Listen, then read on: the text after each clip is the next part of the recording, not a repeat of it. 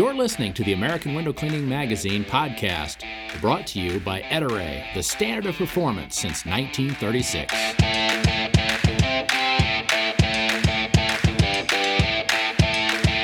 Got a couple really special guests you guys are really want to pay attention to. We have Brent and Landon with C3D Solutions, and these guys are really cool. They got some great technology. Guys, thanks for being on board with me. I really appreciate it, and really excited to talk to you guys. Thank you for having us. We really appreciate it. No problem. So give me give me your guys' background. Where'd you guys come from before all this started? Well, I've been window cleaning since I was about 15. It was my summer job with my best friend's dad. He used to window clean in New York, and he moved to Oklahoma, and that was, kind of my side gig in the summer. And then when I got out of the Army, whenever we were short for money, I would always go back and forth to window cleaning because you can get some fast cash in their houses and everything. And, finally, we had another business, and I was like, I want something that I know very well. And just in my area, there's not a real market for a real professional-looking, corporate-style, I guess, window cleaner. So I got back into window cleaning and just kind of went from there. And then Landon, so about 2 years ago. Let Landon talk already, man. So about 2 years ago, I started working for Brent, and I had no idea what window cleaning was or anything. So my background is I'm really into technology, engineering, and innovation. So after about a year and a half working with Brent, he bought a 3D printer. I was like, hey, we can use this. We can build stuff, and we can further the industry and just kind of make tools and stuff that make our lives easier. Yeah. Okay, so you both come from a window cleaning background, and I mean basically you're like a lot of window cleaners are and have been through the years. You're a window cleaner, and you're also an inventor. Yes. Okay. Yeah, very good. Well, a lot of the great names, Ettore, Sorbo, a lot of them were the same way, right? They were window cleaner inventors. So, good. So you bought a 3D printer, and walk our audience through. I think I know what it is, but walk me even through what's a 3D printer do? So a 3D printer is basically, you need to think of it as a hot glue gun that just points down, and it feeds rolls of plastic in there. It looks like weed eater cord, and it melts it as it goes through the hot end, and then it just make a layer on layer on layer. And you could do the same thing with a hot glue gun if the glue would dry quick enough. You could just put a new layer and layer. So it's not printing in 3D. It's printing multiple layers of a 2D object that eventually turns into a 3D. So think of it, if you just had a single sheet of paper, that's a 2D object. But if you had a stack of paper, now you have a 3D object. So that's essentially what it's doing. All right, so it's layering. So when I think of a hot glue gun, though, when that glue dries, it's still kind of like soft and pliable. This is a little different, right? This is very different, yeah. There's lots of different types of weed eater cord, technically, that we can put in there to give it different types of. Okay. Is it really weed eater cord? No, it looks just like it. I mean, it's not, okay. I don't have any right next to me, but it's just, rolls of plastic. And of course you have PLA, which is what most hobbyist printers use. But then you have ABS. That's when you get into stronger material. PETG, which is what we primarily use now. It's harder to print. Definitely a little bit more experience with 3D printing, but it's the same thing that water bottles are kind of made out of. It's very strong but light, but you can print carbon fiber, wood. There's even 3D printers that print metal. So it's very, very interesting to see, how things are going to develop. Wow. Yeah, neat. So this starts off as kind of a hobby. So let's just say I decide I want to whatever thingamajiggy, right? And so I want you to print it on the 3D printer. And what are the steps in order to get the printer to make what I'm wanting? What do you have to go through? So first of all, we design whatever it is that you want, and that's exported from some type of 3D modeling software. From there, it goes to a slicer, which is another thing of software. And what that does, it converts the 3D object to what's called G-code. And basically, that's just a bunch of directions, just a bunch of coordinates for the motors on the 3D printer. And then from there, you put it on the 3D printer. The printer can read that, and it just makes the motors go in a bunch of different places to print those layers over and over. And then at the end, you'll have your 3D printed model. All right. So who's the brains in this operation? It's joint brains for sure. That's what this setup is very beneficial, because I'm very like go go go, and Landon is more methodical and thinks things through, unlike me. So it helps to balance it out. I do I would say the majority of innovation, just because I know the industry better, and Landon does all the design work. So he's very, very great. He's going to school for electrical engineering right now, and it's very great because I can just be like, okay, we need a spray applicator. Here's what I need it to do, and here's the shape I think it should look like. And then just from that, he'll have something designed literally within a couple hours at most. So it really works out for us.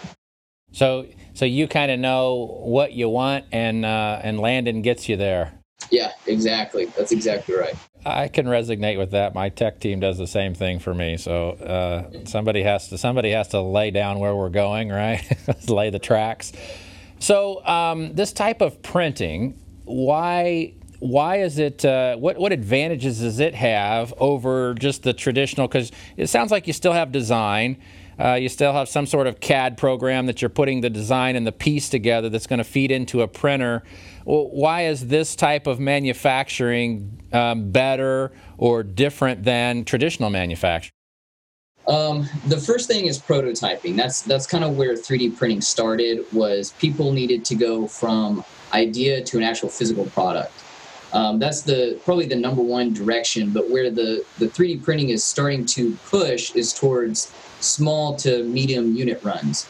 So the benefit of a 3D printer is, number one, you don't have to get a mold made. So if you wanted to have an injection mold product, you're going to spend at least $5,000 to get that mold made. And then if you need to make any small change, you got to get a whole new mold made. And then on top of that, you have minimum order runs for that mold that you have to do. And, it's very hard to improve your design, because your ideology is going to be stuck around, well, I already have this mold, so we just got to stick with it. Whereas 3D printing, you can also do very complex geometries that you can't do with injection molding. You can save a whole lot of material, because we have 3D printing uses what's called infill, meaning instead of it being a solid object, you can put basically honeycomb in between the object that gives it better strength, but also saves a whole lot of material. So then it negates cost a lot with your upfront. So if you have somebody that has an idea, in the olden days, you would have to, meet with investors, get a mold made, get your products made, maybe outsource to China or wherever you're getting stuff manufacturing, where now somebody can come to us with an idea, and if it's not, too complicated, we could have a physical product made within that day. So there's a lot of benefits to 3D printing that really trumps, injection molding or, other forms of manufacturing. Yeah, so I can see that. I mean, I've talked to different inventors in the window cleaning industry, and they'll make something and then they put it out there, and then they get a bunch of responses back, and it'd be great if it was this, or if it had just this little piece, or whatever. And so that person is very hesitant to change it, because he's got a lot of money invested in the mold. Yeah, exactly. Yeah, and so then he wants to sell the defunct product for a while so that he can make enough money to make the improvement in the different mold. Right, you got it. So what are its limitations? I mean, what couldn't I print on a 3D printer? Well, it depends. There's multiple types of 3D printing. I think we have to say that first. The ones that we used are called fusion deposition modeling or molding, which is basically the weed eater cord mentality. There's some that use powdered substance on the bottom, and then a laser comes by and cures the powder, layers upon layer, and that you can do metal. A lot of the aviations are switching to the laser type 3D printing, and then you have resin based or stereolithography, I think it's called. So there's a lot of different types, and the materials are kind of limitless. The problem you have with 3D printing, at least on our level to a $250,000 printer level, is the size. So we're limited by our print bed size, where if we can fit a product in an industry on our print bed, we can make it. But when it comes to the bigger, like a water-fed pole, you're not going to make a water-fed pole on a 3D printer. I guess you could. It would take a very long time. But also the time it takes to print an object. That's the biggest downside of 3D printing, and that's where manufacturing groups have what's called print farms. So right now we're only working on 6 printers. Well, there's manufacturers like Voodoo Manufacturing in New York. They have like 160 printers. So it really can scale by how many printers you have. So think of some other ones. So what, let's come back to our industry. So you guys are out there, you're slinging the squeegees. And what was the first product that you said, hey, let's lay this baby out and let's make this product? What was the first product? Well, I say it smiling because it's a hated product. People think it is the dumbest thing in the world. And it was our Bucket Bro, or our Bucket Buddy. It started out as Bucket Buddy, but it was Bucket Bro. And the whole reason why we made that is it's cold outside. I have nerve damage in my hands from Afghanistan, and I don't like getting my hands wet in the cold. And so we needed something to wring out your wand. And of course, you can use the back of your squeegee or the side of your bucket, but we're talking about transitioning like storefronts or whatever, where I just don't want to put my glove on there. Even if I have sealskin gloves, I don't want to get anything wet. So we made the Bucket Bro, and we actually got a pretty good response. You either love it or you hate it. And the thing is, people think, when people come out with a new idea, that the innovator is saying everybody needs one. No, everyone doesn't need a Bucket Bro. Like if you live in Florida, you probably don't need one. But if you live in colder climates or things like that, then it would be beneficial, especially post-construction, or you're doing a smoker's house or something like that. I don't want to touch my wand. It's just disgusting. So, there's other benefits to it. But the Bucket Bro was our first. And then the one right after that was the Hog Handle, I think. Yeah, let me talk about that Bucket Pro for just a minute, though, or Bucket Bro. You guys sent me some samples of those. And I was, in my other business, I was teaching a safety class, and there was, we had a bunch of people in there, and I think you guys sent me like 25 of them. And I gave them away for like good answers in the class. And after I explained what the purpose of it was, everybody in the class wanted one. Nice. So, the thing is that it does solve, you look at it from a cold water standpoint, and that's true. So in the winter months, we want to try to keep our gloves as dry as possible. We don't want our hands wet if we're not using gloves. But the other side of that is, even in warm weather, oftentimes what window cleaners complain about is cracked hands. And because they're constantly wet in their hands and they're drying out, and so they'll crack. I remember, years ago when I was cleaning, I could get some deep cracks in my thumbs and hands. And so this actually would eliminate that, as well as not having as much water, drying on your hands. So, once we explained to those guys what the advantages of were, everybody wanted a Bucket. Yeah. And we sent a few out to people just for kicks, and we had some extra ones. We like to give stuff away. Yeah. And again, like once we explained what it was, they loved it. So, it's not for everyone, but I think once people had a better understanding, the window cleaning industry can be harsh. So before you explain an idea, you have old school guys, and I get it. The whole water-fed traditional controversy is big. Yeah. But if you introduce something like that, it's like it really steps on people's toes, but it's like, look, we're just making this for us. We're trying to make our lives easier. So it's fun to have it, though, and we still use it. Yeah, no, it's a cool tool, and it has its purpose, I think. So, the window cleaning industry is it's a finicky breed, but yeah. So, and I just want to remind you guys said that you love to give stuff away. And I just wanted to remind you that it's very difficult to make any money giving stuff away. That's true. It's true. And we have people, we want to hear the reason why we like to give stuff away. Again, it's kind of a selfish motivation. We want feedback not from suppliers primarily. We want primarily people in the field that are beating stuff up, that have a lot of time on glass. That's where we want our feedback coming from, not, suppliers for the most part. So when we give stuff away, yes, we want to, bless people and give them free tools, but we're also looking to get feedback because, we really try to stay humble and stay hungry. So if there's a change that improves it, then let's improve it. You're not gonna hurt our pride, but we're like, no, it's a perfect invention, leave it alone. Yeah. So yeah, that's a good point.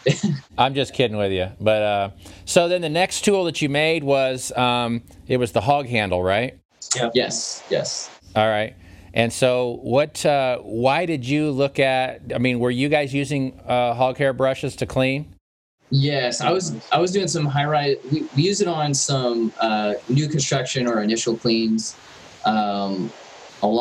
Basically every house in Oklahoma is an initial clean because you're lucky to get a house, even a routine house, once a year. Mm-hmm. So by the time it comes back, it's time to clean again. But I was doing some high-rise work with the Squeegee Squad here on downtown Tulsa. And, I was just sitting there using the brush, and eventually your hands get cramped just because you're holding it like this all day. And You're trying to reach as high as you can. And it's like, we just need like a more ergonomic handle. And it needs to be high enough where if you have gloves on, your knuckles aren't going to be rubbing on the wood. And just something to where over the day, it's just easier on your grip. Because by the end of the day, you kind of have locked grip, even if you're just using a squeegee. So you don't need to add a hog's brush on top of that. So yeah.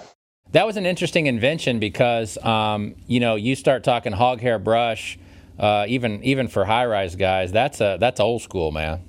Yeah. Our industry used hog hair brushes before the T-bar. There used to not be a T-bar out there. Some of these young generation don't know that, but there used to not be a T-bar and mop. And that was the hog hair brush was what a window cleaner used to clean all glass, not just high-rise glass. So pretty cool. Now, I noticed on that product that you guys made, now it would seem that, okay, so the hog hair brush is in the bucket, and I'm reaching down, I'm trying to have this more ergonomic handle, but then you tell us, I think you said in one of your videos or something, that you can't really attach the tool lanyard to the handle. So why is that, or what was the purpose in that? Well, the material that we use now, first of all, it was a lack of our experience, to be completely honest. We didn't want to risk where, first of all, we're betting on someone else installing the handle, first of all. Mm-hmm. And second of all, people don't tie stuff off properly, let's just be honest. So we didn't want to, as young as our business was, to risk saying, yeah, use it as a tie-off, because then you have ANSI standards, you got OSHA standard. We just don't want to be, it's just lower liability. Now, just logically speaking, it would be safer to attach your tie-off directly to the core of the brush, not necessarily something that's attached to the brush. Sure. But the material we use now, since we primarily use PETG, it's very strong. We have a prototype we're using right now that's an eighth thick, and you can stand on it and it won't break. So it's very, very strong. But we kind of wanted to just play it safe early on. Yeah, I would think, because that brush, the one you guys sent me a sample of that as well, and it would come down to the screws that were in the wood, but the drop test that would have to be performed on it wouldn't really. It's kind of gray, but anyway, I would have to think that basically all it's got to do is support the weight of itself times the drop or whatever, and it's not going to be much weight.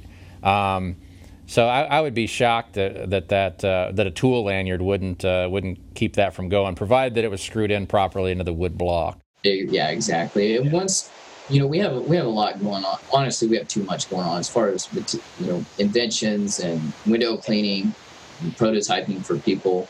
We will be going back and remaking everything in different material, in stronger structure, mm-hmm. and even there's people that use a hog's hair brush for ground level work stuff, traditional cleans if frames are really bad or whatever the case. So even even for groundwork, it's great. So we'll be going back and looking at stuff differently. All right. So we got the bucket, bro. We got the hog handle. What's the next one? Probably a bunch of probably thread adapters. Again, it was a problem that we had that we were trying to fix. We needed to run 2 water-fed poles on a job. One, we have an under inlight, and the job, I think they're like 55 or 60 feet up, and then you have your apex out and everything. So we were using every bit of the pole that we have. And then his little brother was going to come help us, and we needed him just to do kind of ground level stuff. But we needed another pole. So we're like, we need an adapter that goes from Acme to Euro. So we just land and design one up in like 5 minutes, and we printed it, and we used it for that job. And then, you know, if it helps us, it could help someone else. So we started doing some thread adapters after that, and some water-fed trad tip adapters. And the wood tip adapter is kind of my go-to. The guy that I worked for growing up, very old school, like water-fed pole doesn't exist. Right. And we didn't use huck towels or anything. And so the cone tip was our go-to. Well, the cone tip, even though it's great, there's always areas you can improve something. So we made it our own kind of trad tip that goes on the inner pole, and then some that have an Acme tip or a Euro tip on top of there. So a lot of thread adapters. That was our next thing. Okay. Now you guys made something, this little trolley system or whatever, for a water-fed pole that's basically a spray adapter, right? What's that all about? Yeah, so we just started the Chariot last month, and our goal there is, again, it was a problem we had. I was washing my stepdad's roof, and he has a metal roof on his barn, and it was a pretty big barn. I think it's about 40 by 60. And I kept falling on it. Like, I was tied off and everything, but luckily, you know, I was tied off because I did fall at least 5 or 6 times, and I was soft washing his roof. Well, I decided if I had my water-fed pole with some type of nozzle, I could just spray it on there. But the pole would need to be supported, but also maneuverable. So we came up with the Chariot to attach to a water-fed pole, ideally just to get people off the roof, preferably me, because I don't want to get up on a ladder or up on a roof and spray, you know, SH up there and I'm breathing it in or getting my eyes on a ladder. So we made the Chariot, and then we wanted to get people off the roof, but also get people in the soft wash game that aren't there yet. You know, I have a very new window cleaning business. We have a very new 3D printing business. We don't have enough money for a nice pole and a nice soft wash system right off the get-go, but we can use the pole that we already have.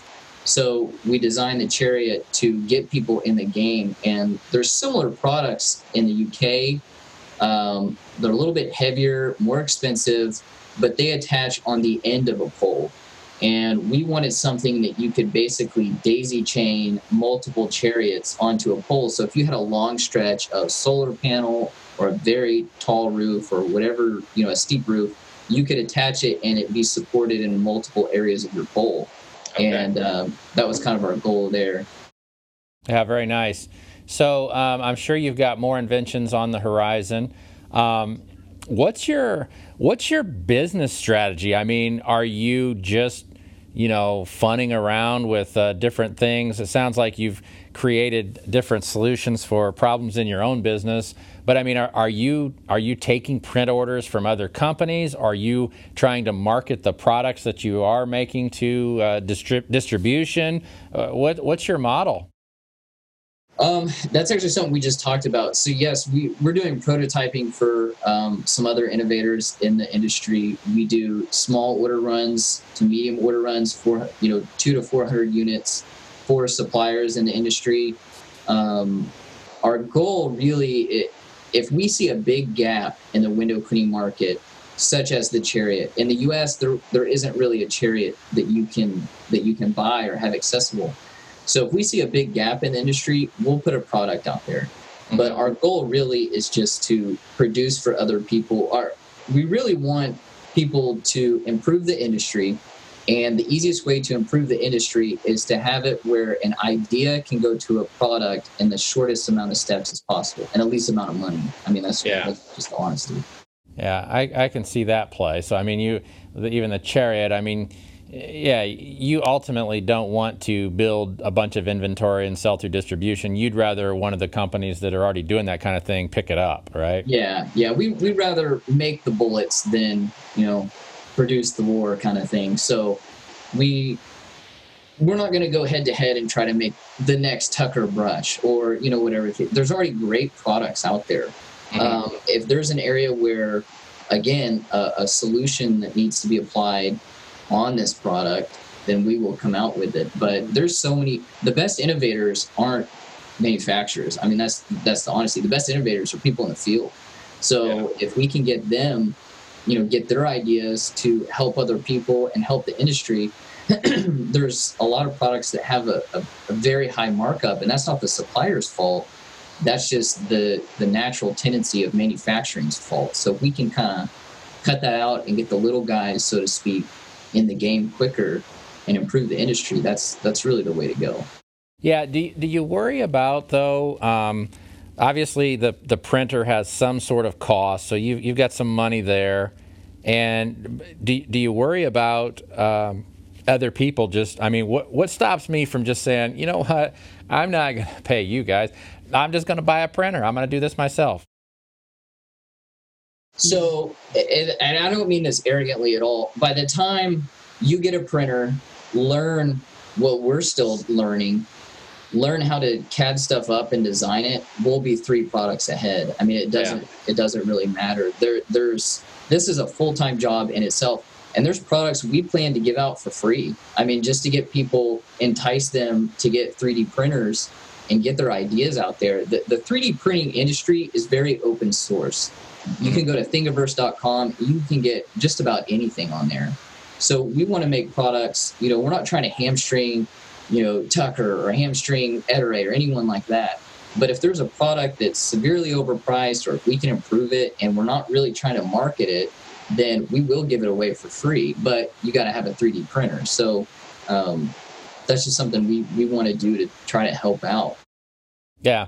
So, all right. And then I would assume that there's everybody probably can't just do the layout in the design, right? So there's a little bit of learning there as well, probably. Yeah. That's Landon right there. Yeah, your background, Landon, is engineer. So the thing with it is you can have the idea, but you have to really be able to think, okay, how can I actually build this in a practical standpoint? Right. So you got an engineer there, and that's in Landon, and that's yeah. But even with 3D printing, the temperature that the material is printed can affect its strength, its bend, everything, the direction that it's printed, how it's printed. There's so many factors that it's pretty ridiculous, to be honest. Yeah. Well, you guys are cool guys. It's interesting to see. I'm always intrigued by window cleaners that try to invent stuff. And there's a bunch of them out there now. But everybody tries. So I wish you well. I think you got some cool ideas. And we'll just sit back and watch how you continue to bring products to the market. I really appreciate you 2 innovators being on with us today, and we're excited to see how things go for you. Awesome. Well, we appreciate your time, sir. We really do. Oh, no problem. Thanks for taking some time with us. We hope you enjoyed this podcast. Please feel free to subscribe and also leave a review, and you can read us anytime at awcmag.com.